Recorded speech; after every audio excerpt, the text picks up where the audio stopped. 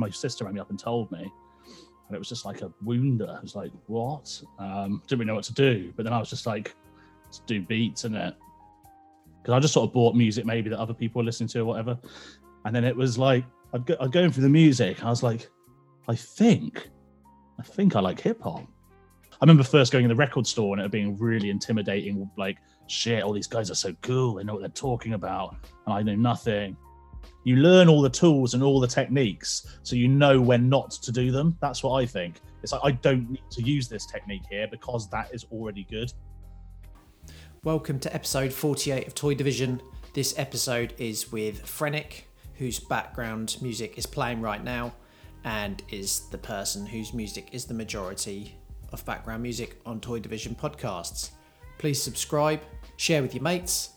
And we were already talking when I pressed record, and we were talking about the fact that people think I've got some tech editing software on my computer or a studio to make Toy Division.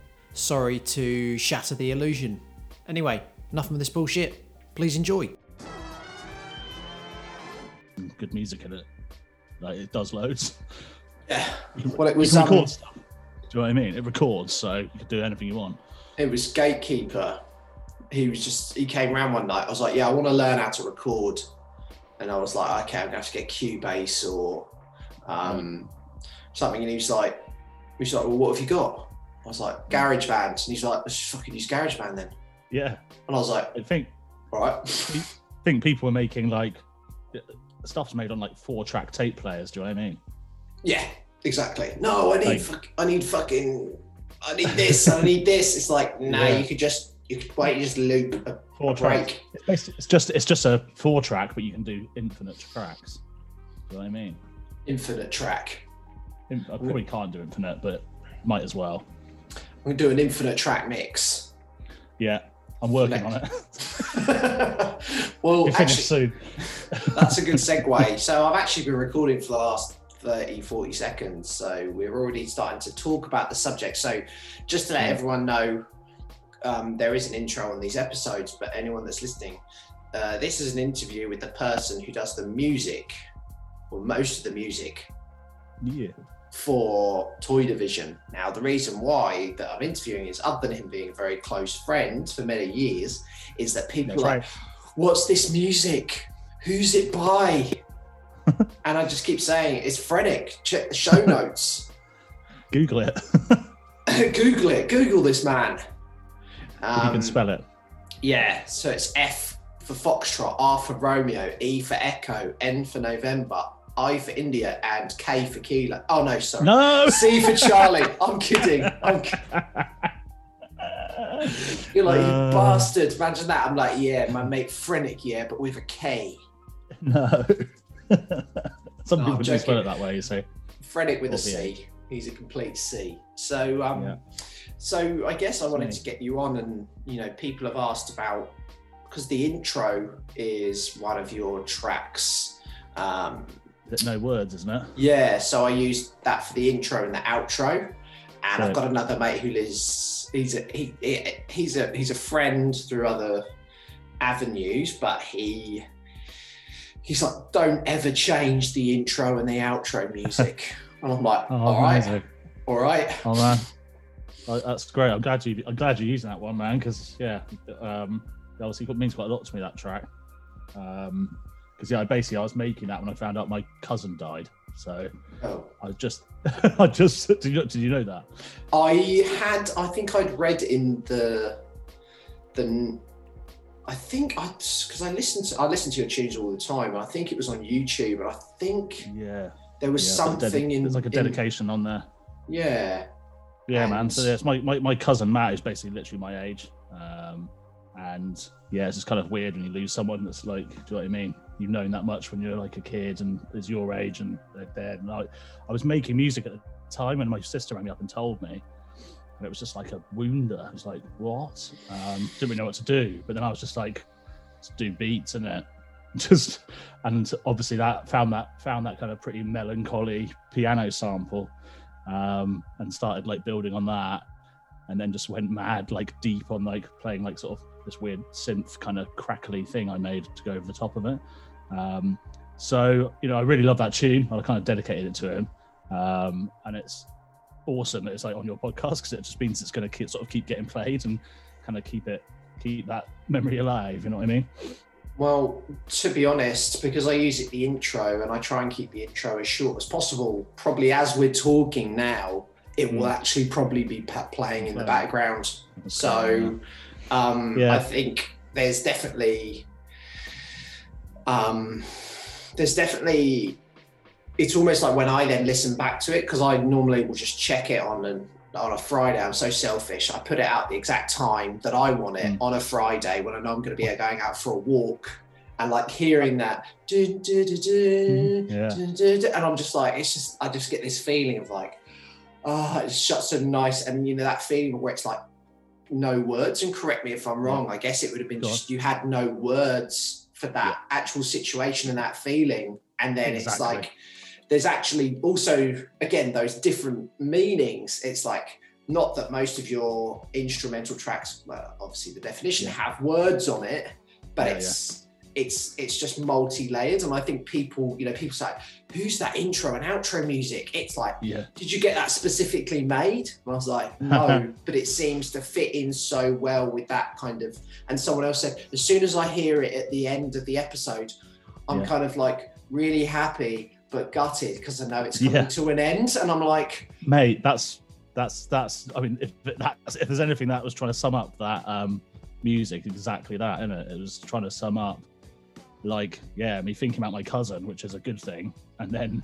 that he's gone, like, which is a bad thing, which is a weird thing to think about. And it is, I mean, it's perfect. It sums you, obviously you think about your own life and everything else, don't you, in those times? And it is definitely like, you got no words for that sort of stuff. And it's like, I hope, like you said, I think it has got a bit of hope in it. It's sort of nostalgic, and it's kind of, it's like memories and thinking, that was wicked. Do you know what I mean? But it's over, kind of thing. So that's pretty mad that you've used it on the podcast in that manner, and people are actually looking into that. So it's sick, isn't it? I think it's a beautiful track. Again, we'll go deeper into some of your other stuff, but it's deeper than that. Watch out. The double entendres are flowing. I wasn't even a double entendre. Oh, whoops. We're going to go deeper than that. The double entendres are flowing out of your mind.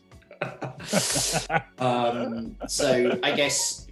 Oh, that's another double entendre. Oh, yeah. No. I don't know why. I'll make it into something. So just to give a bit of... It's all right. How dare you be connected to anybody but me right now? This is the Borg. You'll be assimilated. So that track is not the one that's just super well known, but you know, for 40-ish episodes, I've been using your music as the background, because I think a lot of, and also George B, who's also he's on my label, on your label. I've used some of his tracks as well. They're really nice as well. They've got a totally different sort of flavor, but they're really soft and mellow, because he's got a kind of like jazzy kind of vibes to his stuff. And I don't know if, because I most podcasts don't have music in the background, and when I first started this podcast, I wanted it to be different. I wanted it to not be your usual, like, it's conversations, but I wanted to have more of a kind of, you know, that feel when you listen to Hut 97 and they've just got a beat on loop, or like it's a freestyle thing where they just, and I love that sort, you know, you and I both love that type of stuff. But also, man, it's obviously your podcast trying to get, it's obviously graffiti, right? And it's trying to bring in like the elements, isn't it, of the hip hop. So obviously trying to represent that bit of it is a good thing, isn't it? Yeah. And also it not have to be the same sort of like, it's not, I would, you know, and the whole thing about having rights to actually play it, like I'd be chucking Premiere in there, I'd be chucking Pete Rock in there, but as you're a really good friend, I was like, do you mind if I use your tracks? And you're like, use them, just go for it, and credit it, just go for it. And I did put on a couple of first episodes, I put a few of mine in, I like snuck them in, and I was listening back to it and I was just like, nah, Nah, because I think the thing is, and this is a common thing, is when you start making something, you've always got that feeling of like, especially if it's your own, it's like, it's not good enough. Oh, no, it's not good enough. So let's dive into that then. Let's dive into how you got into making beats, how you got into music, because I think it's really important, because I know you well and I know your history, but you know, your creative music career has been so varied. And I think let's dive into some of the stuff when you've been to Europe and been like, oh shit, I'm actually somebody here, and I didn't even fucking realize this. So how did you, what ends did you grow up in? And so where did you grow up, and how did you get into music in general, really? Yeah, so I was pretty far away from the ends, I think. I was like as far away as you can get, like in Oxfordshire, in a little village. Just a village boy, really. Do you know what I mean? And like nearest town was like Oxford, with like nothing kind of going on musically or anything like that. So, don't know, man. Wasn't even like that into music to start with when I was like in secondary school. It was. I always tell this. So I'm also a music lecturer as well. So I often tell this story to my students when they get there, to give them a little background of like where I'm kind of how I got into it. And I always say like the person who kind of got me into music, if I think about it, was actually a metaler called Wormy. Obviously not his given name, but he was like a proper metaler, the long hair, like Tipex drawings all over his black blazer. Like, do you know what I mean? He was like, listen to like death metal, and everyone just sort of took the piss out of him for it. Do you know what I mean? In school, it was just like, he's a weirdo, like weird Wormy, weird music. But like, I always remember looking at this kid and thinking, like, he never backed down. Like, he never backed down from loving this thing. I didn't understand it, but he loved it, and I was like, damn, I haven't got anything like that. Like, what do I love? Do you know what I mean? So I kind of went back to my house and went through like my CD collection. And I was like, be honest with yourself. Like, what do you like out of this stuff? Because I just sort of bought music maybe that other people were listening to or whatever. And then it was like, I'd going through the music. And I was like, I think I like hip hop. This like realization of like, I think that's what it is I like. So I was like, okay, then let's get into it. And like, so it was just go to HMV in Oxford and buy hip hop. And obviously this is like early 90s. So obviously I'm hitting it at the right time. So I'm like, we go out, we get Doggy Style, Snoop Dogg, we get The Chronic, Dr. Dre, we get what else? Those are the first two things I remember like being really into and being like, this is sick. And then my mate Westwood was basically, we saw there was I don't know if anyone remembers this, you might remember it. There's an old TV show called The Word, like Channel 4. Which had a lot of good music come through there. Like Nirvana played there for the first time, Cypress Hill played in the UK there for the first time, stuff like that. And he said, on The Word this Friday, there's ninja rappers from New York.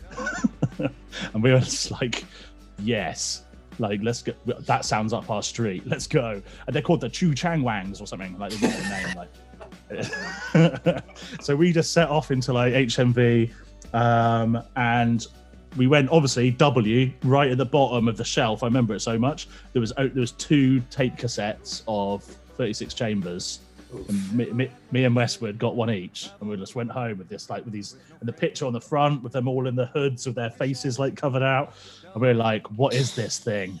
And it's hard for people to understand now that, like, you know, America was so far away and so exotic, and like this music was rare. You couldn't find it really. It was all like it's American import. You couldn't hear it anywhere. You didn't have any internet to listen to it on. So we sort of clutching these tapes going back home. And then we stick on, you know, Wu-Tang Clan, 36 Chambers, that opens up with the Kung Fu sample and all the skits and this crazy, rowdy MCs with no, like, choruses. There's a whole team of, like, interesting kind of, like, superhero characters. But that was it, basically. That was the kind of, this is my thing, sort of, this is it. Like, I found it. And then, yeah, like just carried on collecting hip hop really. And at that point, like I said, I'm a village boy, innit? Like I'm not like ever thinking I didn't think I could be in the Wu-Tang Clan or something. it's like, yeah, you just think I'm just really into it. Like how can I get more into it? I've bought loads of tunes. How can I get more into it? And then I was thinking, like, should I buy because I didn't even know how this music was made. So I was thinking, how are they doing this? Do I have to buy like a bass guitar or a guitar or something, or some drums? How do you do hip hop? And then some mate was like, oh, you need turntables, don't it? You need to buy decks. So I started looking into that idea, like see if I could DJ. And I remember I was listening to the rap show, listening to like Tim Westwood, who doesn't get enough respect, honestly. So just to clarify, your mate Westwood is a person who's not actually Tim Westwood. Just to clarify, and if people don't know, good point. Good point. Well made. My mate Westwood, just hanging out with Tim Westwood. He's in his like late 20s, and you're like 12. No. So ironically, we could. The only reason I call my mate Westwood is because we got into hip hop together. So his actual name's Westbrook, like Chris Westbrook. Shout out to Westbrook. Yeah, big shout out to him. Obviously, yeah, we hung out and listened to hip hop together, so we ended up calling him Westwood. And actually, you did get to meet Tim Westwood in a festival. We got a photo of Westwood and Westwood. It was pretty sound actually, because we were like off our chops. We're just like, Westwood, just like ran at him. And he was interviewing some other girls who were also off their chops. But yeah, afterwards he just came to chat to us for a while, and we got a photo of him together. He's like, "You've got to meet Westwood." He was pretty sound, to be fair. But yeah, where was I? Wanting to get more into hip hop, innit? You're up to decks. Someone had told you need decks. Yeah. And that's what I was going to say about the rap show. So someone had told me you need to get decks. I was into it. I was like, right, I'll get decks and I'm going to get more into hip hop. And then, so I started listening to what DJs were doing. And then on the 1FM rap show, there's this DJ called DJ Go from the Mixologists. Oh, yeah. And he was like 16 and he was on the rap show DJ and he was cutting it up like Hubert, just like, and I was like, I was 18 at the time. So I was just like, there's no point. When you're at that point in your life where you're like, oh no, there's someone like who's 22 and I'm 19. Might as well just not bother. Might as well just not bother. Or like you find out, like you get into it and when I first started to try and scratch DJ, saw something by A-Track and I was just like, I just gave up. I literally just was like, also I've been listening. I listened to some of your podcasts, obviously, and you were saying similar stuff to when you were starting writing, innit? Yeah. Like where you just see the people who are already better than you, that are younger than you, and you're just like, what's the point? Like, why bother? What's the point? I'm like 14 and there's someone who's like 9 who's better than me. Might as well give up. Yeah. Might as well never bother ever, because that's the thing in your mind, isn't it? Where you think, I'm this old. When I get to like 23, I'll be dead. So what's the point? Exactly. Well, I gave it a good try, but. And I think one of my mates was like, stop being so stupid, just get them if you want them, innit? And I was like, oh yeah, okay. And obviously a good decision. Because getting decks was like it was like just opening a door on another bit of the scene that you didn't have access to before. Again, I sound like an old person, but pre-internet, getting decks meant you had access to vinyl, which meant access to lots of records you couldn't get on CD or tape. So it was, again, this, and that's kind of opened me up to the whole world of like trip hop and stuff. That's why I found like Mo Wax Records, James Lavelle, DJ Shadow, a very massive influence on me. That's why I kind of find all those records was through getting decks, and just like, we didn't even know how to use them when we got them. We just like, I bought them, me and my mates, Barney, Dan, just used to hang out in my room, smoke loads of weed, and just play the records. Like, we didn't really, and just go to, put the next one on, maybe blend like the little bit that didn't have any beat on it, and just mix between them and just do that for hours and just love it. Did you buy a mixer? Yeah, I had a mixer and 2 decks. Like, the decks were terrible. They were Omnitronics, belt drive. Oh, good old like, belt drive. If you actually dared to touch them, they would just like explode. But but it was so much fun just playing this underground exotic music from places you haven't heard of.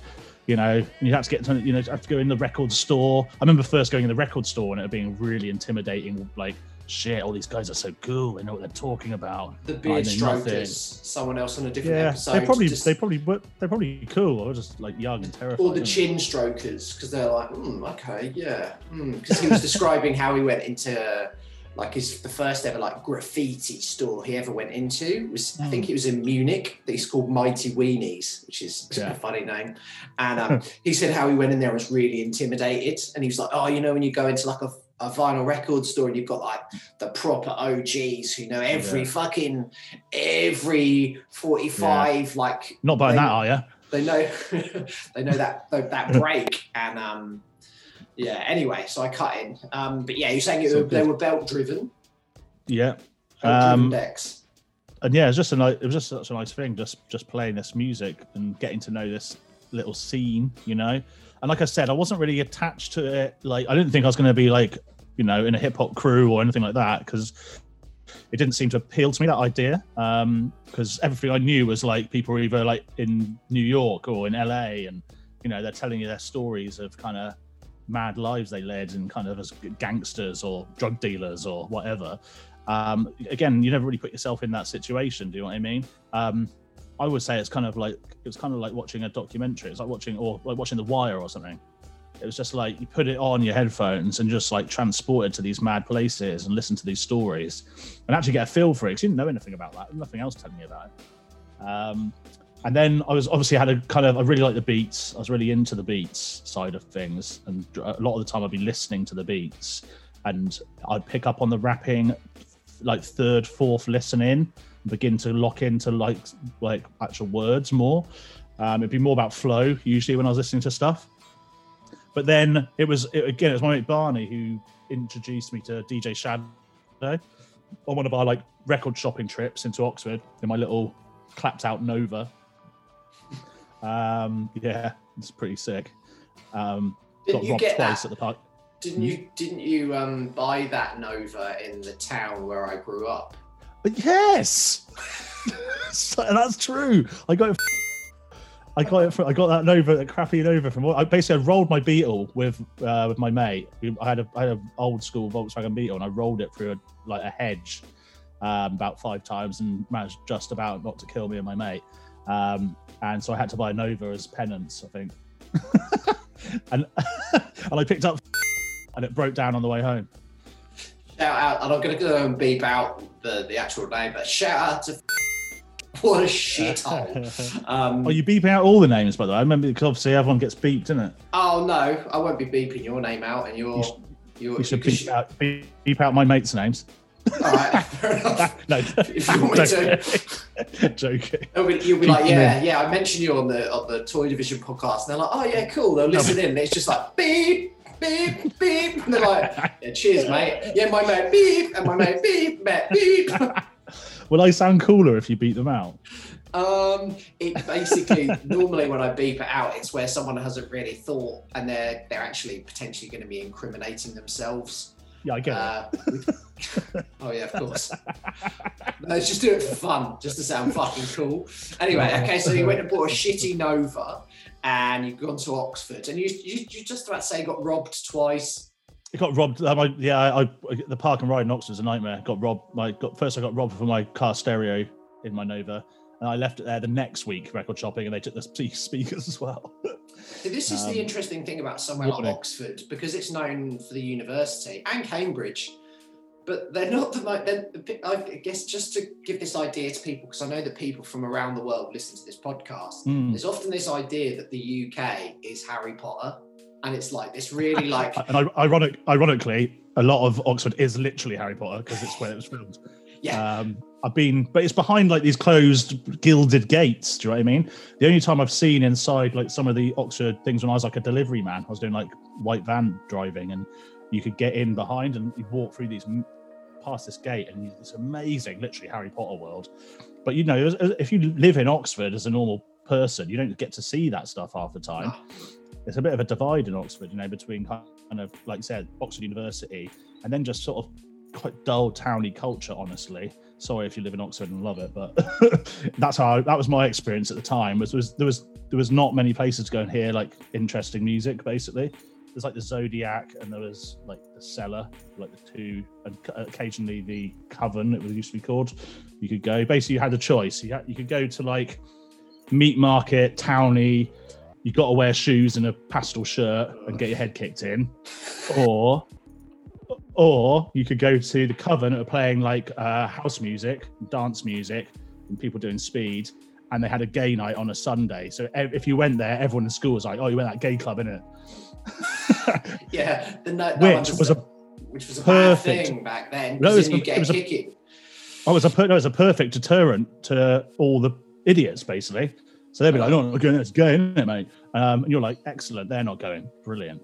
So then it was like the underground, basically. You could go to these clubs, and it was like an underground, a bit of a different scene, but.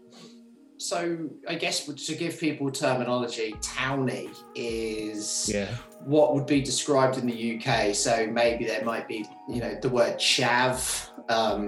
Maybe it's Bristol. It's jitters, mate. Jitter is a grunger. Oh, it's the opposite of a Townie. Because a meader. You're a meader. Because it's South Mead, isn't it? Meader. Either you're a meader or a jitter. Right. Complex British terminology. Well, basically, if you skate or you have any alternative, or if you show a bit of intelligence, then you basically just get chucked under. You're a fucking what was it? A grunger. I used to people drive past me. You fucking drunk grunger cunt! Don't stay there, grunger's gonna kill ya. Just like. All we're doing is skateboarding in a car park and we're having death threats chucked at us. But that kind of, I remember going to like a club and wearing like a smart shirt. I did it once and I just remember thinking, this is not me. And there was a fucking huge punch up. It was the first time I've ever seen a real fight. And it was just someone getting, and there's one guy was on the floor and he was just being kicked in the head. And I was like, this is not me. But weirdly enough, through graffiti, I ended up almost putting on this fake uniform and persona, shaved my head, got rid of my glasses until I moved to Bristol and met people like you. I was living that lie and living this kind of lie that I was a tough guy because it was like a survival strategy. Anyway, so you'd been going to Oxford, got your Nova robbed.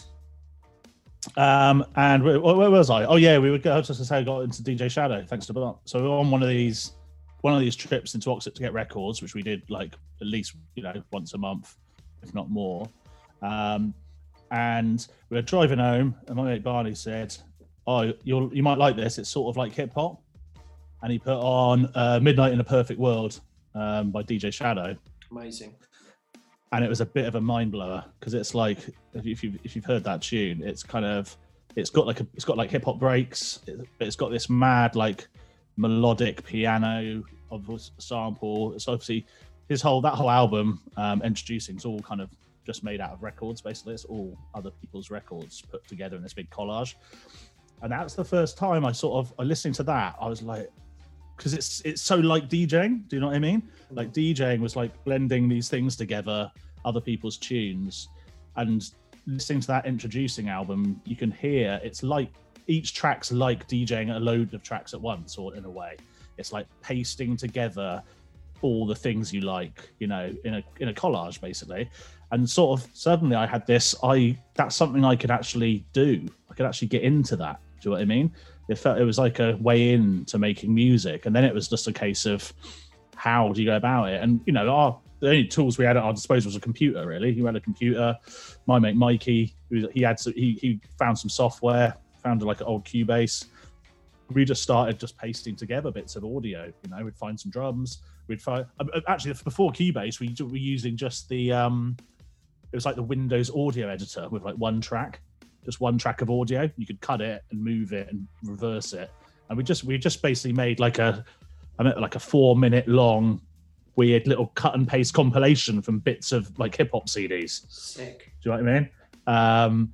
So it's just like, again, just getting involved and trying to begin to like piece together bits of stuff we liked. And this was all kind of still in Oxfordshire. I was living with some mates and stuff.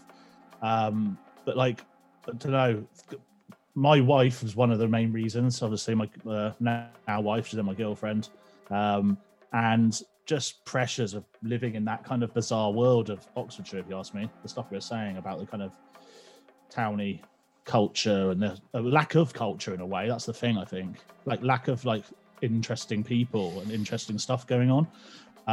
Combination of those things made me decide to move to Bristol with her, which was another like kind of big decision at the time, but it was kind of musically it was like the best thing. So I moved to Bristol, and then I was like, I'm going to get my own bits of studio equipment. So I just got a computer, like a MIDI controller, and a few like bits on the computer, really, some decent monitors, and just started making like my own beats basically in Bristol for the first time properly. So what sort of year was that, do you reckon? How long ago was that? Like it's around 2000, I think just 2002, something like that maybe, I think. I'm not so good with those dates, but somewhere around then. And yeah, just started making beats for the fun of it. And then I was still going back to kind of the home counties and whatever, like back to Oxford to see people. And then I saw one of my, he's actually my sister's mate, but he's a bit younger, but MC Killer was like MCing at a free party, and was literally killing it. It was just like, oh my God, you're actually sick. Like what's happened? Like you were like my little sister's mate. And he was just on the mic, like destroying it. And I remember, saying, oh, I'm doing like beats and stuff if you want to like do something. So, because they were up in Nottingham, he'd gone to uni in Nottingham, and I'd obviously gone off into Bristol. And yeah, we started doing beats together basically, and then we formed like a little hip hop crew called Lost Project, which was kind of based in Nottingham, and featured like me, Paulie Fluent, was a MC. We'd met up in Nottingham, and yeah, started just doing shows with those guys basically, which happened quite quickly, honestly. If I look back on it now, it was so quick. It was basically start making beats, meet him, put our first thing out, got signed to a Nottingham label called Dealmaker Records. They put it out, and then we were just doing shows, and we supported like Jest, we supported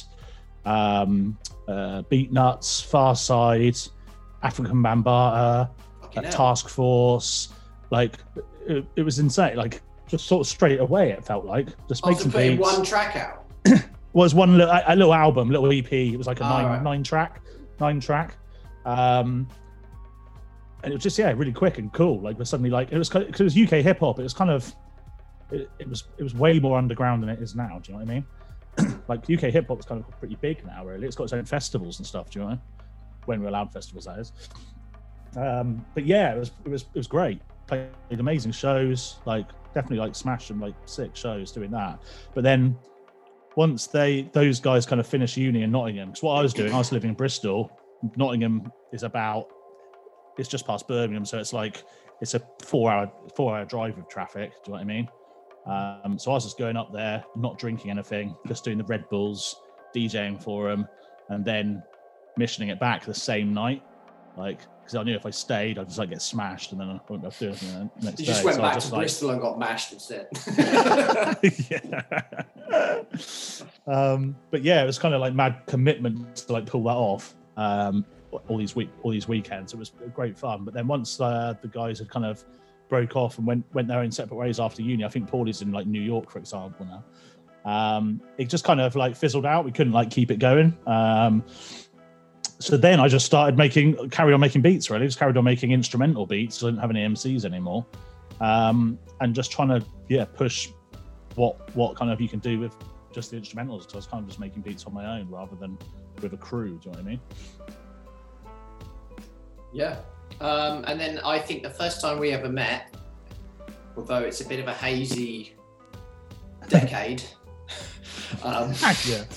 to be honest, for pretty simple reasons, we were just fucking loose as hell. And when we could be, man. Do you know what I mean? Glad we did it. Yeah.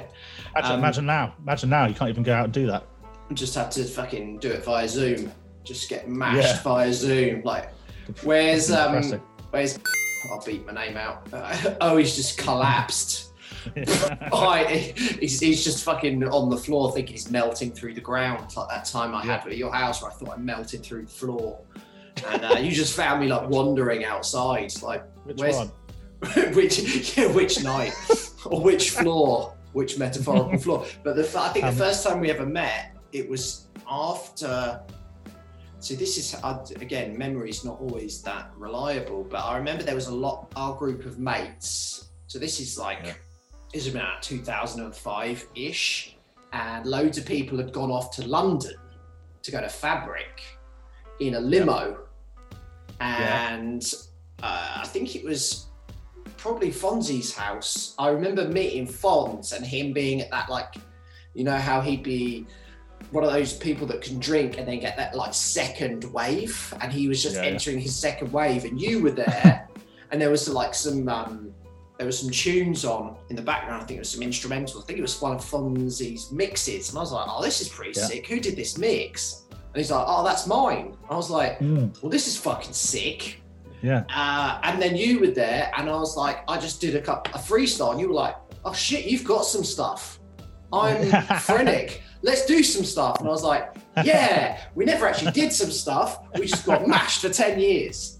Well, we just hung out for 10 years. We did real hip hop though. We were doing it as a live performance piece. Freestyling every weekend, going to every other party and freestyling the shit out of it.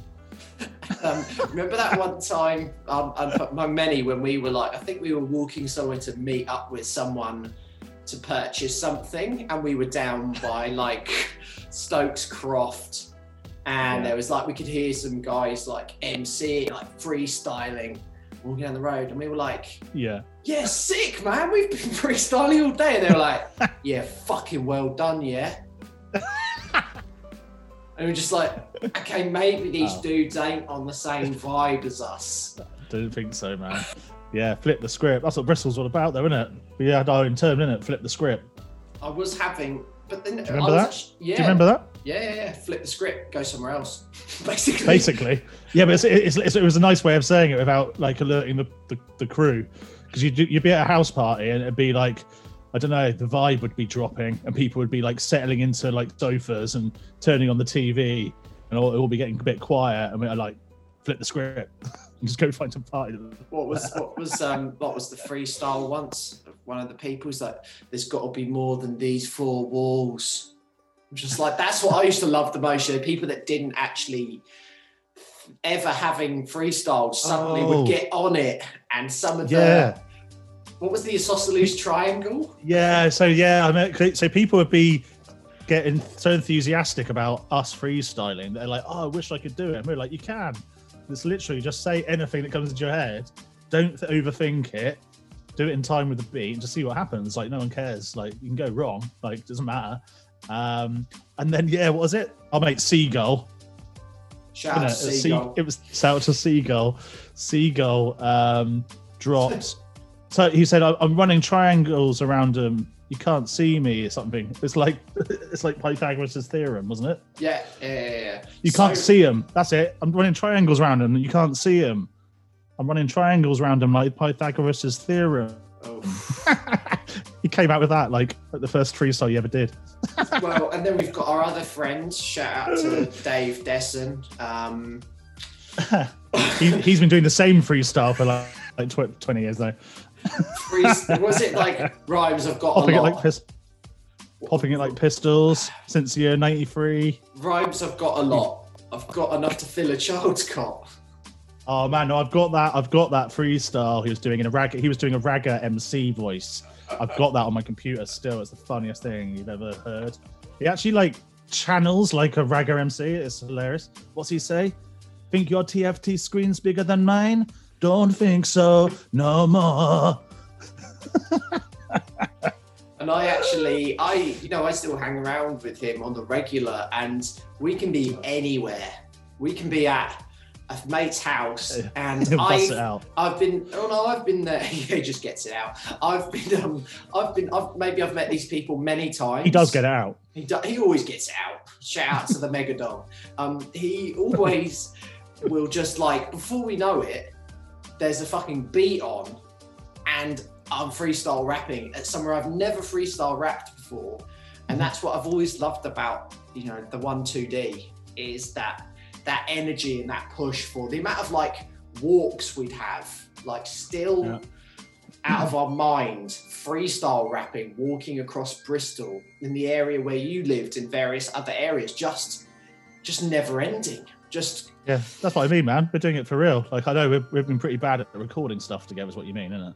Well, I guess over the years, the idea was always there, but was that really what that friendship was about? It was about getting mashed and just freestyling. And people would joke. They'd be like, "Where are you?" And I'd get a text like, "Are you at Frenix freestyling off your tits and MDMA?" And I'm like, "Yes." We're just loving hip hop. That's the point, isn't it? Listening to it, getting involved with it, doing it. You're doing graffiti. I'm making beats. We're freestyling. Like, it's great, man. It's cliche, but we're literally just so into it. I'm still so into it. Do you know what I mean? That's what I love about hip hop, and that's what I still say. I'm a hip hop producer. I always say I make kind of instrumental. People call me trip hop producer. Kind of helps people define what I do and stuff. But like, it's hip hop is what I'm into and what I love. I love everything about it. I love the art. I love the dancing. I love the attitude and the philosophy of it. And yeah, I'm just into the whole thing, and we're just doing it, man. Do you know what I mean? Like, we were actually doing it, like all that time. We're just, So I do. The recording, you got to remember, the recording came after. Do you know what I mean? Recorded hip hop didn't come for a while after hip hop was happening. So maybe that can happen for us. I do remember so I always used to have something on me, like a pen or a can of paint, and it'd almost be like walking down to gigs. It was almost like, okay, just doing this thing. Maybe someone who didn't really know me that well, they'd be like, what the fuck is he doing? Why is he just popping into alleyways every 2 minutes? Oh, he's just doing this thing. It's just doing this thing. Just doing this thing. Okay, just tagging the fuck out of anywhere possible. Trying to think who our break dancer was, though. Yeah. No, we never had one. To know Dave, I guess, again, isn't it? 2D. The 1-2D, who randomly met someone out of Badmarsh and Shree and just ended up going on a scratch DJ tour with them in India, as you do. Yeah, exactly. So, I think, rewinding it back a bit, I think, like, moving to Bristol, like, I think what we're kind of saying here is that, kind of musically, moving to Bristol was just and culturally, it was just such an opener. It just opened me up, because I come here with kind of. We've got to mention, I did loads of drum and bass DJing as well. I was going to mention, yeah. So before I kind of started making the beats, I was, and I think drum and bass was, again, it was when it was all kind of coming from jungle into drum and bass. And it was the scene. Do you know what I mean? It was the underground thing to be doing in the UK, and I feel like it really was like our hip hop, like. You go to a live event, 2 turntables, beats, and live MCs. Do you know what I mean? And this kind of little family, like, which was truly like underground. Like, I loved being a part of like that drum and bass scene. 2000, like late '98s to like mid 2000s. We were like raving every weekend, and me and my DJ partner at the time, DJ Dis, big up Ali. We did pretty well, man. We got pretty far up in the hierarchy of the sort of drum and bass DJ scene in the UK. We got to like the kind of I always say to people at the bottom of the Premier League, like it's like big back-to-back lineups you see like at Camden Palais or Brixton Academy or something. Yeah, where it's like Ray Keefe back-to-back with Kenny Ken, back-to-back with Andy C, with all that. We got to the bottom. We had our name in big. We're at the bottom, like Frennick and Dis. We're like bottom of the Premier League. We got relegated basically next season, but. Like, we were in there, like, for one season, it felt like. Talking about drum and bass the other day, I'm sure you've seen it, where someone's taken the time and the effort to sync in some footage from the churches where they really dance. And then someone synced up, so the MC is like the guy on the mic, and it's so. But I've seen many of those, and I'm like, all good. Baptisia, isn't it? Yeah, but there was one the other day where. I think it was Andy C. And rolling IC3 in it. and it's IC3. And mate, I had the mix, because Andy C's mixes, like, because wasn't he known as like the Axeman or something, where it was like perfect mixes. He was the one. Like his mixing. He had the dubs as well, and his mixing was like so on point. We'd always go see Andy C if he was in town. Andy C. There was, but there's this bit where like the mix is happening. I was just watching it on my iPhone, trying to not look at Instagram all the time, but I was just watching it on the Instagram TV thing, and there was this mix, and it was starting to come in, and I literally was buzzing. I was just like, all those feelings, and that feeling where you hear music, and so many probably implicit memories of so many, probably fucking remains of many drugs as well. And I was just like, just the bit where there's the drop, and it's just like you can hear him mixing it in little bits, tiny bits, and then it's just like 1, 2, 3, 4, 5, boom, and then it just completely switches. And I just kept rewinding that same bit just over and over and over again. And my wife walks in, and I'm there with my eyes closed, just like fucking go for it. And that's for me was jungle drum and bass, because I got into hip hop through kind of a similar, West Coast and then East Coast, and then kind of. But then my mates would be like mixing jungle drum and bass at their house. And I was always just like, what's this fucking shit? Fuck this shit. And then a year later, I'm buying fucking tape packs, driving around in my Ford Escort in a tracksuit, just like. It was our thing, man. That's the thing with drum and bass. It was that was definitely, you can't dispute. It was a UK thing. Do you know what I mean? And it was. I would never lose that feeling of belonging to like a crew, like a movement. Like absolutely loved it, and then to be DJing and playing at these things, then all our crew like would come with us, and we'd kind of represent. It was so sick, like so much fun those days. And that's a lot of. I think I still kind of drum and bass production is like obviously a bit of a pinnacle for me in my head of like how well you can make things sound. So I think I still take a lot of drum and bass. If you listen to some of my music, you can pick it out. Like some of the like synthesizers I like to use and pads and chords and things are very drum and bassy. I still kind of take a lot of influence from drum and bass producers like Ed Rush and Optical, people like that. Amazing production, just amazing. Like when you listen to how fast it is, and that's what I think moving to Bristol did for me. I was aware of jungle drum and bass type stuff. So anyone that's listening to this, they're like, oh, this is what drum and bass is. Try and check out late 90s, or just 90s and early 2000 drum and bass from the UK. You there? Yeah, has it gone all weird, is it?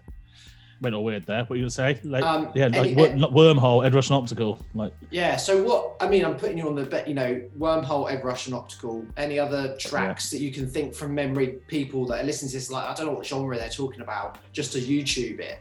Because people check it and they just go, holy fuck. Yeah, because drum and bass now is such an evolved thing, and there's so many different kind of subgenres. It's really funny actually when I'm teaching. Like, there's like sects, isn't there? Like now you've got like cliques of drum and bass people. They're like people who are into neuro hate people that are into jump up and all this. I'm like, okay, like we just had drum and bass nights. Like neuro, what's neuro? Neuro is like. I heard it described the other day as the death metal of drum and bass. Although it doesn't sound as hard. It's just production technical. Like that's the real thing with neuro. It's like, it's like noisier like neuro. Do you know what I mean? It's that really hardcore sound design production stuff, which is very similar mindset to like the heavy metal, which is all about kind of production and how it sounds. Whereas jump up's kind of just the pleasing kind of over the top bass line for the kind of drop and stuff. Jump up drum and bass. But it's funny, I find it really amusing that there's that drum and bass people are not into each other, because like we were like such a tight net crew. Like any drum and bass, we listened to like what would be called Liquid, we'd listen to Jump Up, we'd listen to, because actually all the tunes used to be different anyway. That was the point. Like it was a cutting edge music, it was new, and if you'd go to the rave to hear a new sound, you weren't going to the rave to hear the tune you heard last week. Like that's a complete different now. Now everyone's like doing the tune they heard they like. They're going to make the tune that way. But what we were going out is like, who's been making tunes this week? Like who's got a new dub, like what it'd be coming in, like you said, on the mix, and you'd be like, what is that? Like, what is that sound? I've never heard it before. And then it would kick in, and we'd all just lose our minds, like, and then try and find this track for the next 6 months because none of us could get our hands on it.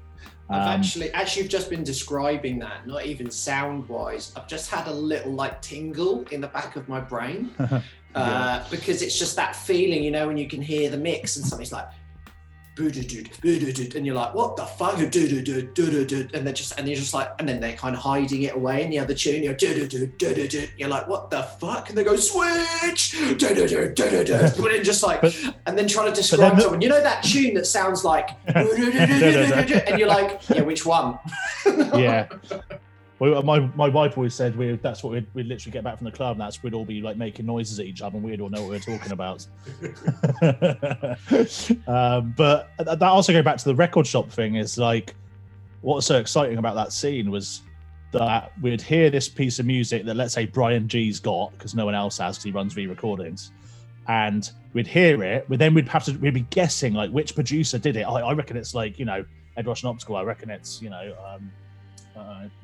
Noisy or whatever, and then we'd be going into the record shop and going, what's that tune that thingy's like Brian G's playing? And he'd be like, it's da da da, and he'd be like, no, really? And he's like, you know, can you get it? And he'd be like, no chance. and then about, you know, like I said, 6 months later, he'd be like, I reckon we're getting some copies in of the tune, and then because if you knew him well enough, he'd hold some back for you, like white labels, and then you'd be in, he'd be like, I've got one for you, and like, just that culture of chasing these tunes and this scene was so exciting. And then the other thing is, I was very militantly into hip hop and drum and bass, and that was it at that time. I didn't have time for anything else. Like, and a bit of that's like you're young and you found your thing, so you think everything else is shit. But also, I've been thinking about it. Actually, you didn't have any option. Like, I couldn't do that in another scene. I couldn't be going to all the raves and learning all the producers and talking to the record shop guy and buying the record. I couldn't do that for more than one scene. Do you know what I mean? Mm. So you were kind of locked in. Nowadays, you got, you know, the whole of music at your fingertips. So you kind of don't have that kind of hardcore that you'd have, which is cool in some ways because people are more eclectic in their tastes and stuff now. And you can kind of hear it in music that people are kind of influenced by a lot of things. I find that teaching. I find students are a lot more open-minded nowadays because they got more access to stuff. Unless they're into neuro and not into jump up, and you're just like, come on, guys, just listen to all of it. I know, but I get everything I remember being like that. I don't know if you've heard it yet, Beep. I don't know if you've heard it yet, but have you heard the podcast Hip Hop Saved My Life with Jaguar Skills yet? No, I haven't. I'll check that out. It's well worth a listen. So have you heard Jaguar Skills has done this? He's done 42 mixes, which is and each mix an hour long, and it's every year of hip hop. Holy fuck. Yeah, and they're insane, like absolutely insane, like amazing. I'm just writing that down. Hearing him chatting about kind of the 90s and that culture is like well worth a listen. 42 mixes and each one is an hour long. Yeah, it's called Hip Hop Time Bomb. Oh my god. And he's just decided to go through, so it's a year in hip hop. Each mix is like a year in hip hop. Well, that's my fucking work week gone. I know. so good. I can't you know what I really loved? I often loved when there was like a crossover. So I remember hearing a DJ Craze mix. And DJ Craze, people don't know who DJ Craze is. DJ Craze is a very, very, very well respected scratch DJ. So into turntablism, that's a whole other hour-long conversation. But then he went into mixing drum and bass, but it was like a different. I remember just download. I think it's through Napster or something like that. Like, because the first ever hip hop track I ever heard, which I didn't appreciate at the time, was I downloaded it. It was this thing called Method Man. I was like, what the fuck is this? And I didn't then connect up in my mind Wu-Tang. What, you never heard Jazzy Jeff and Fresh Prince or something? Oh well, I think I guess I did. I would have done, but I probably just didn't I didn't really like realize what that realize what it's a bit like. My parents bought me a tape pack called Rave 92, and I've heard other people mention that it was quite a not well established, but readily available Rave 92. And in 92, I would have been 8. Yeah. And I was lucky because my parents were quite young, and they bought me things like the first, not Mobb Deep Prodigy, but the Prodigy, like Music for the Jilted Generation, when I was like 10. And getting that and hearing that cross, and I remember reading in a magazine that the producer, who's pretty much Prodigy, Liam Howlett, was in a scratch DJ crew called Cut to Kill, and I remember just thinking, so that's hip hop. Yeah. And this is dance, what I would, not EDM. Let's just clearly define that from anyone from the US. When we talk about dance music, we're talking about subgenres of dance music. EDM is just a whole other crime against humanity. But if people are into it, fair play to them. And if you want to know why it's called EDM, it's a good story. Go on then, why not? Well, it's not a story, it's just on a documentary, honestly. But if you should watch Unchained, it's the Daft Punk documentary. All right, fascinating. So basically, in that, it kind of clears up why it's called EDM. So I was always like, why are these Americans calling it electronic dance music? Obviously, we've had this for years in the UK. Yeah, what type of electronic dance music? What type? No, it doesn't matter. That's the whole point, right? To them, because what's it called? Coachella? Is it Coachella? Is that how you say it? The big music festival. There's a big music festival in America, which basically used to be predominantly like obviously rock music and country, right? Yeah. But basically, the Daft Punk show was so seminal that, because this is a big music industry place, lots of music industry types are. This Daft Punk show, which they built like a pyramid and like these French robots in a pyramid. I've seen the pyramid thing. Yeah. Yeah. It was so seminal, and everyone went to it, and it basically the American music industry were like, "Oh my god, there's electronic dance music."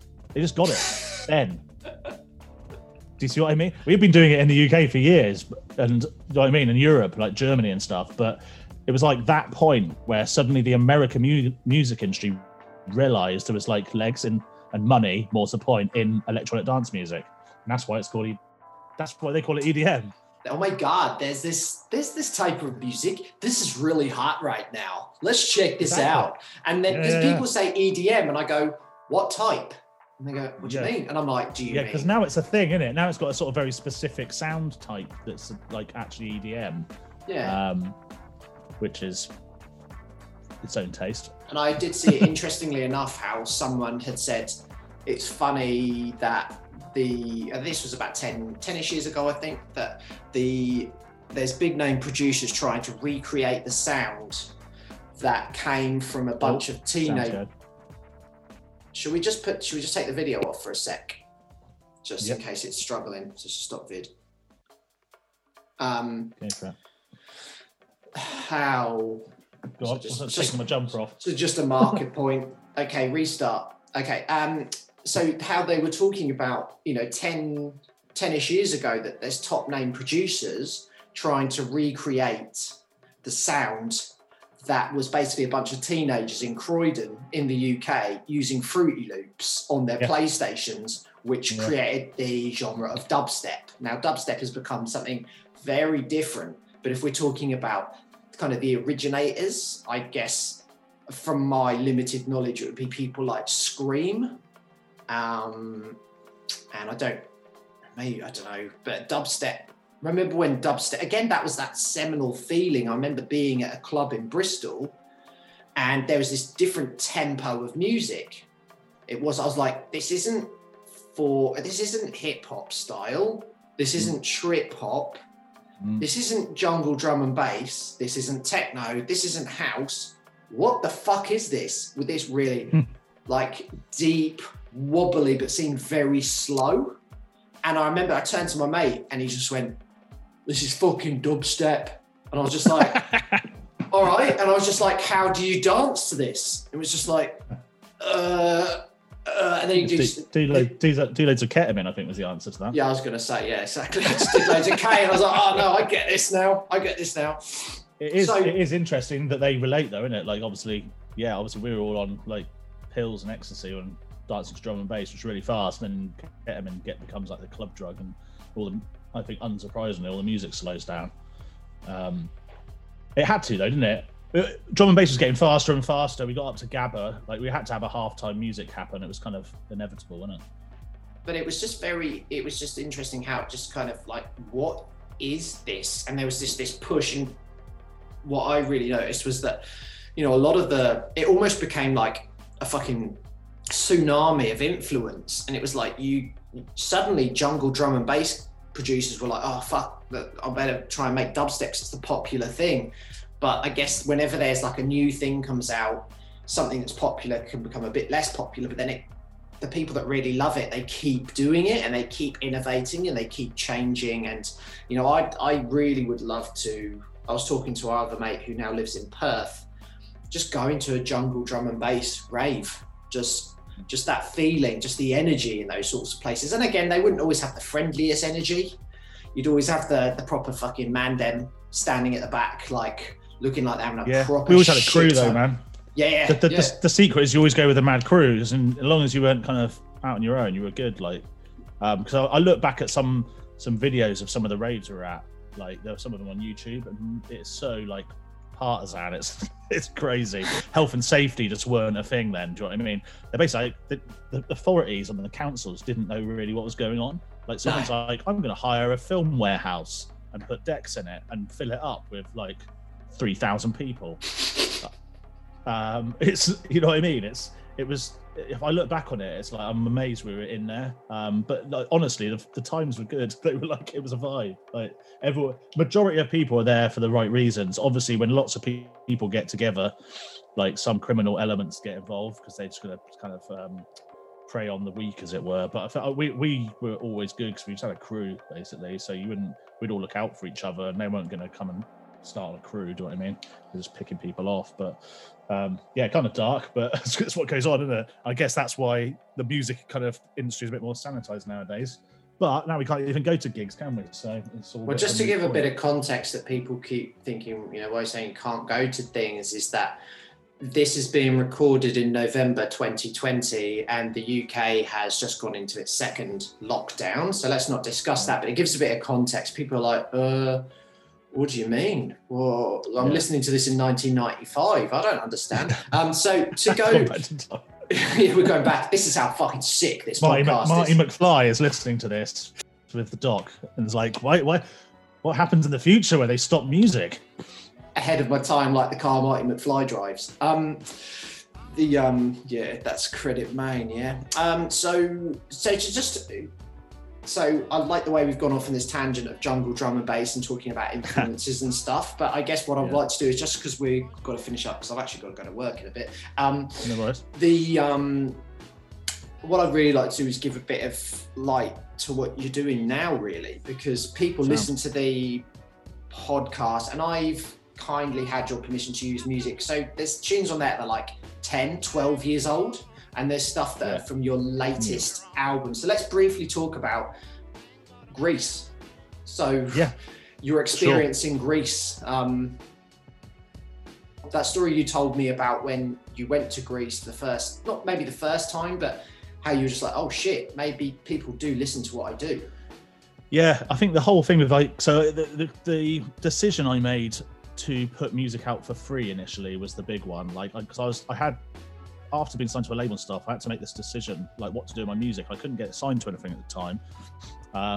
People like giving me like polite knockbacks, you know, like it's cool, like it, but not really for us kind of vibe. So I found a net label, which is like a label without any money involved, basically, in Bulgaria called Dusted Wax Kingdom. And I released my kind of first 3 little albums through that, which are like the Time Trilogy, which has got my biggest tune kind of plays wise, All Right, is on the first one of those, and I put them out and put them out online basically, and obviously really glad I did, because I started getting messages from other countries, and particularly Greece, and apparently this tune, 2 of the tunes on that first album had kind of blown up over there, and apparently we're like every bar you go into was being played. Obviously what's weird is you can't tell this when you're sat in your house in Bristol. And I got asked to go over there, and like you said, even if you see numbers of plays on videos, like or on YouTube or whatever of your tracks, Like you can't really put it into context, can you? You know what I mean? I don't know. I've got fuck all. I think I put some tunes out, and I've got like. I think one of the, I did someone else did the beats, and I look at the videos, it's still on there, and it's like 25 plays, and it's like, well, they're probably all me. Didn't you have it where a student that you were teaching was like, well, you've only got like 2 million. What the fuck? That's nothing. And you're like, yeah, something weird like that. Yeah, I mean, I've had like 3 million plus on one of the tunes on YouTube, which is a mind-blowing amount of people, but you can't. 2.6 million. 2.6 million are me. So don't be too hyped, mate. Okay, so that. Yeah, just yeah. Sticking it on the internet is a good idea, basically, is what I'm saying. And that got me out to start playing in Greece a lot. Like I said, I went out there, did a couple of dates in Athens and Thessaloniki the first time. And then it sort of expanded. Ended up doing a couple of like 10 city tours in Greece, like mainly around the mainland and stuff, which is just epic, really. And like you said, I was so surprised that people knew who I was, knew my music, thought I was some big time producer from the UK. Because I'm like in Bristol, innit? So obviously trip hop, which is kind of how it's, I guess you'd categorize those albums. Obviously Massive Attack, Tricky, Portishead, these are all kind of big Bristol bands that kind of push the kind of dubby hip hop sound. And yeah, kind of, I was sort of being lumped in with them, which is like, to me was hilarious because I didn't feel like that at all. But yeah, obviously it was pretty emotional the first time I was in Athens and playing like my tune, and people knew I knew the words to it and asked for autographs and all the rest of it. It was literally like living the dream that you kind of imagined when you were like 15 years old or something. Do you know what I mean? So the other quick one I thought I'd mention is when you went to that radio station with our other friend Dean Boogaloo, and how you kind of went in and you thought they were being really offish with you. Oh yeah. Because I thought, but then I suddenly clocked that they were nervous to meet me. So I was like, I'm nervous to go on the radio show in another country. I've just got off the airplane, and it was like, oh no, they're worried about me. Like, I was just like, what is going on? And then someone asked me for the autograph, the first time anyone's ever asked for my autograph. And obviously they don't want me to sign Sam Ferguson, I don't think. They probably want Frenick in some way. And I obviously hadn't thought how to write that. And I've got terrible handwriting. And I just scrawled some Frenick on something to some probably just now disappointed fan. Now it's on eBay. Now it's on eBay for like €7,000, and you're like, "Fuck, I need it back." Fair play, man. You can make €7,000 for my bad handwriting. Go for it. But yeah, it was a real kind of validating mad thing, and it gave me like Greece, but in particular, just gave me so much like energy to like make music again and get back into it. And that's basically where I'm at. I've just finished a trilogy of albums, which started from those tours I did basically in Greece, because I was going around Greece. I was thinking I've got to kind of tell this story in some way. I was thinking I'm on an epic journey. I'm in ancient Greece, do you know what I mean? I'm seeing like all these, I'm going to Sparta, Athens, I'm seeing temples and all the rest of it. So I was thinking like mythology and things, gods, and I started doing a bit of research like online about some of those themes. Obviously, while I was going around Greece in these different cities, I was digging, finding like records, finding some Greek music, finding just other cool records that they happen to have in these stores. And then I basically stumbled across this philosophy by a guy called Joseph Campbell. Amazing. And he wrote a book. He wrote this book called A Hero with a Thousand Faces. And in this book, he outlines the monomyth. And the idea of the monomyth is that all good, true stories are based on the same story. And they have the same archetypal kind of characters and moments in the story arc. And the reason we kind of use story and tell story is to understand our own story, which is our life, right? So our life is our own, we're the hero of our story, and everyone's the hero of their story. And actually this philosophy, you can kind of use it and see what point you're at within your life and which kind of trials you're maybe encountering and stuff. So I got really deep into reading about this, and then thought I'm going to use this as the kind of template. So there's 3 main bits basically. There's for 3 albums. So separation, if you think of the analogy of life, you know, is obviously separation's like birth, like coming into this world. Then you've got kind of like the main bit of it is called initiation. So that's like called the road of trials. So that's obviously the majority of your life where you're on the quest to go and, you know, slay the dragon, as it were. But whatever it is, you're on the mission basically. And then the last bit, which I've just finished, is return. And obviously that's where you've actually completed your mission. You've done it, but what do you actually do with that? So it's kind of a weird one actually to do the final one, because I've been kind of feeling I'm in my 40s now, and I've definitely got to that point in my life where I'm like, I've done all these cool things I wanted to do, like, but what do I do with it now? So Return was kind of about that. Obviously, like I said, we've got the track in there about my cousin Matt, and a lot of those kind of themes are like tackled in there. And I use like the audio book and some interviews I found of Joseph Campbell to kind of splice in between as little skits to kind of tell the story. But I hope people can listen to the trilogy and kind of put their own map their own story to it. That's kind of the way I hope people can listen to it and make their own story up. It doesn't have to be too prescriptive, do you know what I mean? And I guess that's one of the reasons why I wanted to get you on here, is that your music, and especially the Monomyth, and also the other thing that you put out, Dr. Dad, before that, where, correct me if any of this is incorrect, but your dad giving you who's actually also a doctor, giving you a bunch of records and being like, here you go, Sam, have these, you might use them, and then you literally made an album.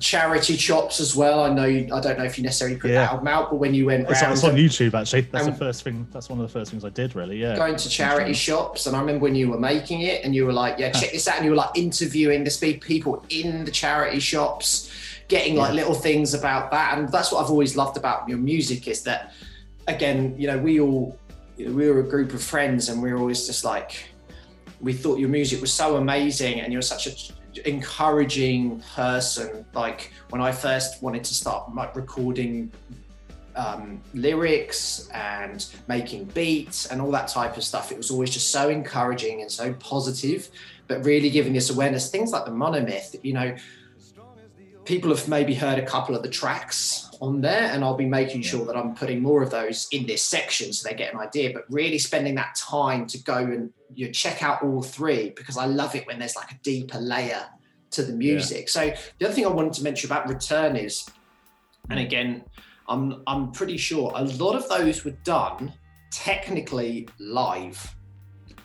Yeah, good shout. So I think these 3 albums are like a journey of that's what it's all about, through kind of life. And I've been kind of going on a bit of a journey through like production while I've been doing it as well.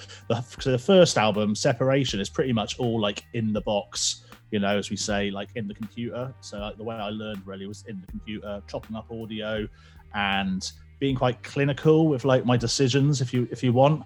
And the second album, Road of Trials, I got my first kind of hardware sampler, which is a little SP404, and started incorporating elements of that into it, which has got kind of some cool effects. It's got this crunchy sort of sound to it.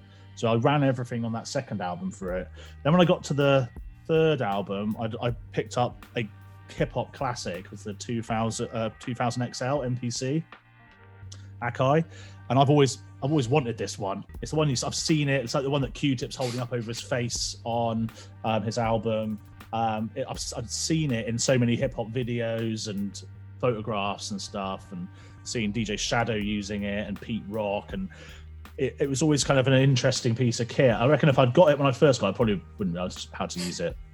Yeah, they're fucking difficult, and it also SP404 like that. I've seen you. I remember when you got it, you were like, "Yeah, I'm really having to relearn," and that's yes. what's amazing. It's just like, this is very basic, but so. I mean, the so SP. I nearly sent the SP404 back because I didn't do loads of stuff. I was so used to the computer, but actually, like, it not doing stuff's a good thing, because it limits you and brings you back to like, because actually the SP404 is like not really designed to make beats on. It's designed to DJ like assistant that's gonna, you know, put some samples on and do DJ drops, like do DJ Freddie and all that sort of stuff. Do you know what I mean? But it's perfect. It's perfect, exactly. Air horns and all that. But it's a perfect example of hip hop where hip hop producers are like, no, I can make tunes on this.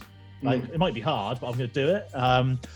And so yeah, you're right. On the third album, what I've kind of done is I've been working on the hardware, the 2 samplers and a mixing desk, outboard effects, and kind of jamming the music. So rather than laying it out meticulously, I kind of record and play the arrangement and the effects live. So I mean, that No Words is done in like one take with like no edits. So it's done I also played keys over that one. So it's like done in one take, and it's either a good take or it's a bad take. Like, do you know what I mean? And I do it a few times, and I think that was a good one. And I think my analogy is, I think my first way of working on the computer is kind of like doing art in Photoshop, where you can kind of you can tweak it forever, like until which has got its merits, you know, you can make it a certain way. Whereas the way I'm making music on the third and final album, which is funny because I think at the end of the second album, it's like you come to the end of your quest and you get the reward from the gods. Do you know what I mean? That's what I was thinking in my head. You capture fire from the gods, and like, now what you're going to do, you're going to come back and use it. So in a way, it was like I found the old technique of hip hop in this old equipment, and I came back like to use it. Do you know what I mean? And then it's like, yeah, it's like painting. That's the way, compared to like Photoshop, it's like doing a painting, and like you either do a good painting or you do a bad painting. And some of them were good ones. I did loads of them, and then I picked the good ones and put them on the album.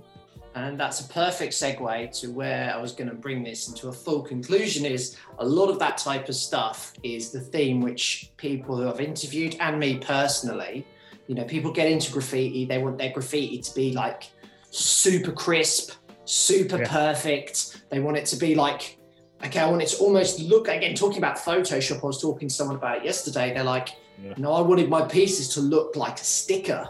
Like literally, it was mega crisp, and any drips or anything that wasn't perfect and like pristine, I would see it as not good enough. And then you get to this point where you're like, and it was interesting when you were talking about using the older tools, like there's this movement I'm doing at the moment, and that many other people are using what's called stock caps. So not using the 50 million types of cap you can use to get a perfect, like, clean line or perfect. You're basically taking it back to probably what they would have had in the 70s and the 80s and the 90s, and you make it look almost like imperfect, but that wabi-sabi, that beauty in the imperfection, which gets mentioned on there's another podcast, The Graffiti Machine. That's where I first heard that concept, but it's like the beauty of ugliness. But then that's that, and isn't that such a hip hop production type thing? I remember you saying to me when I first started to try and make beats that it's like, the great thing about hip hop is, and hip hop production is, it's not always about getting it super perfect. Actually, the grubbier it sounds, often the better. Yeah, that's something that took me a long time to get my head around. I mean, now I've kind of got more into mastering as a way of just getting that last finishing touch on things and kind of squeeze it. But you can't obviously redo a lot of stuff. But actually, I found it just makes you move forward quicker. You know, you can't fall back on these kind of things that will correct things for you. So you just move forward and just get it done, and then have a listen back and see if you like it. Like, it's simple as that. As opposed to what I used to do, which is have a listen to it, think I don't like that tiny bit of it, go back, tweak it, and then that could go on forever. And you could probably mix the soul out of it, and it just becomes like a nothing. It's all about vibe, isn't it? At the end of the day, you just want a vibe, like, and people are like, what do you mean? That's quite a hard thing to decide. What does it mean? That's just what I want.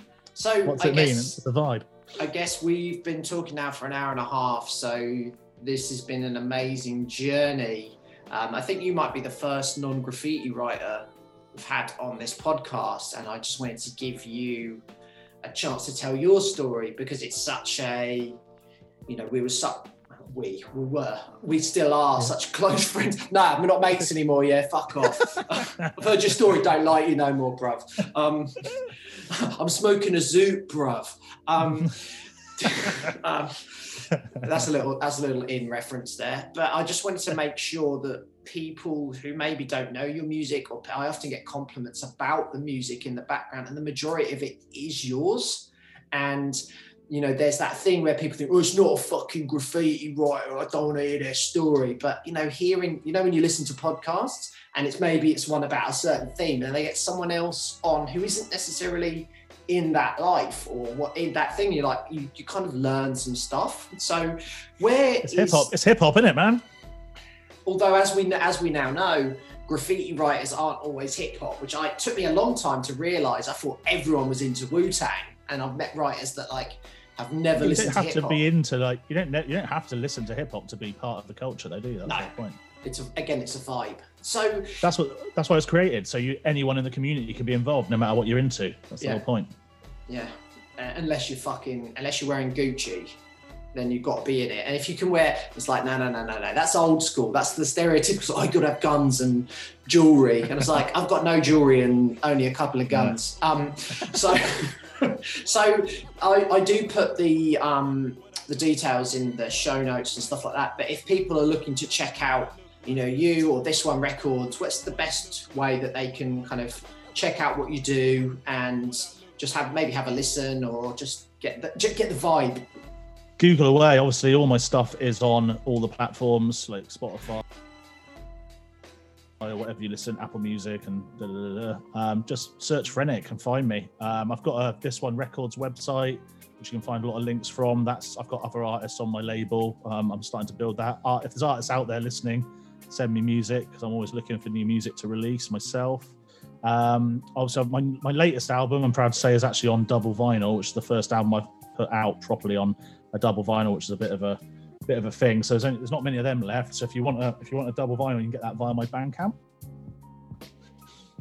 which is just bandcamp.frenic, I think. If you just type in Frenic Bandcamp into the internet, you'll find me. Amazing.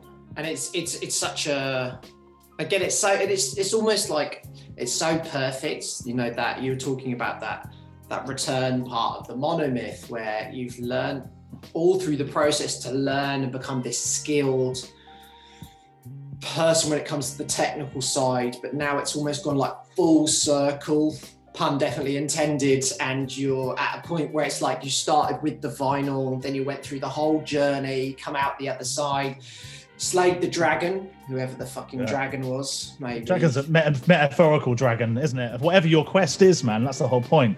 Like, and I think, learning all this tools, and this is probably the same you're just saying in graffiti, right? You learn all the tools and all the techniques, so you know when not to do them. That's what I think. It's like, I don't need to use this technique here because that is already good. Like, that's the real learning, I think. You just, you know when to leave something and go, that's actually fine. I don't need to tweak it. It is what it is. It's a representation of me. And I'm done. And it's, you know, seeing your own work.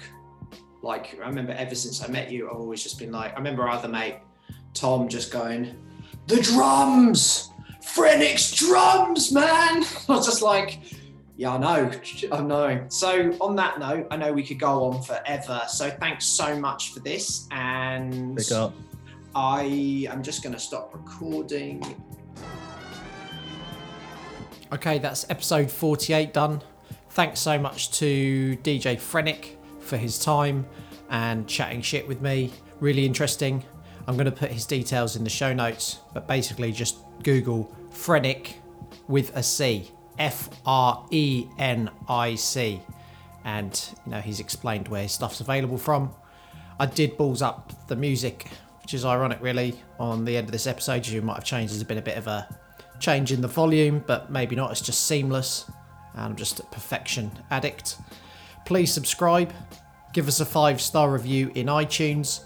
No one so far since I announced that you could win a t-shirt by giving a 5-star review in iTunes Podcasts or Apple Podcasts, whatever it's called. You could win a prize. I guess no one wants that. But thanks to anyone that's left the written 5-star reviews in the past. Thanks to everyone that's listening. There's quite a few new listeners. Check us out on Instagram, toydivision_podcasts. And if you're getting something out of this, screenshot it, send it to a mate, send a mate a link. More people listening, the better. Hopefully episode 50 will kind of just be a I look back at all the other episodes and someone else is going to interview me, because I often get asked, what's your favourite episode? So I want to kind of go through the last 49-ish episodes and talk about some highlights.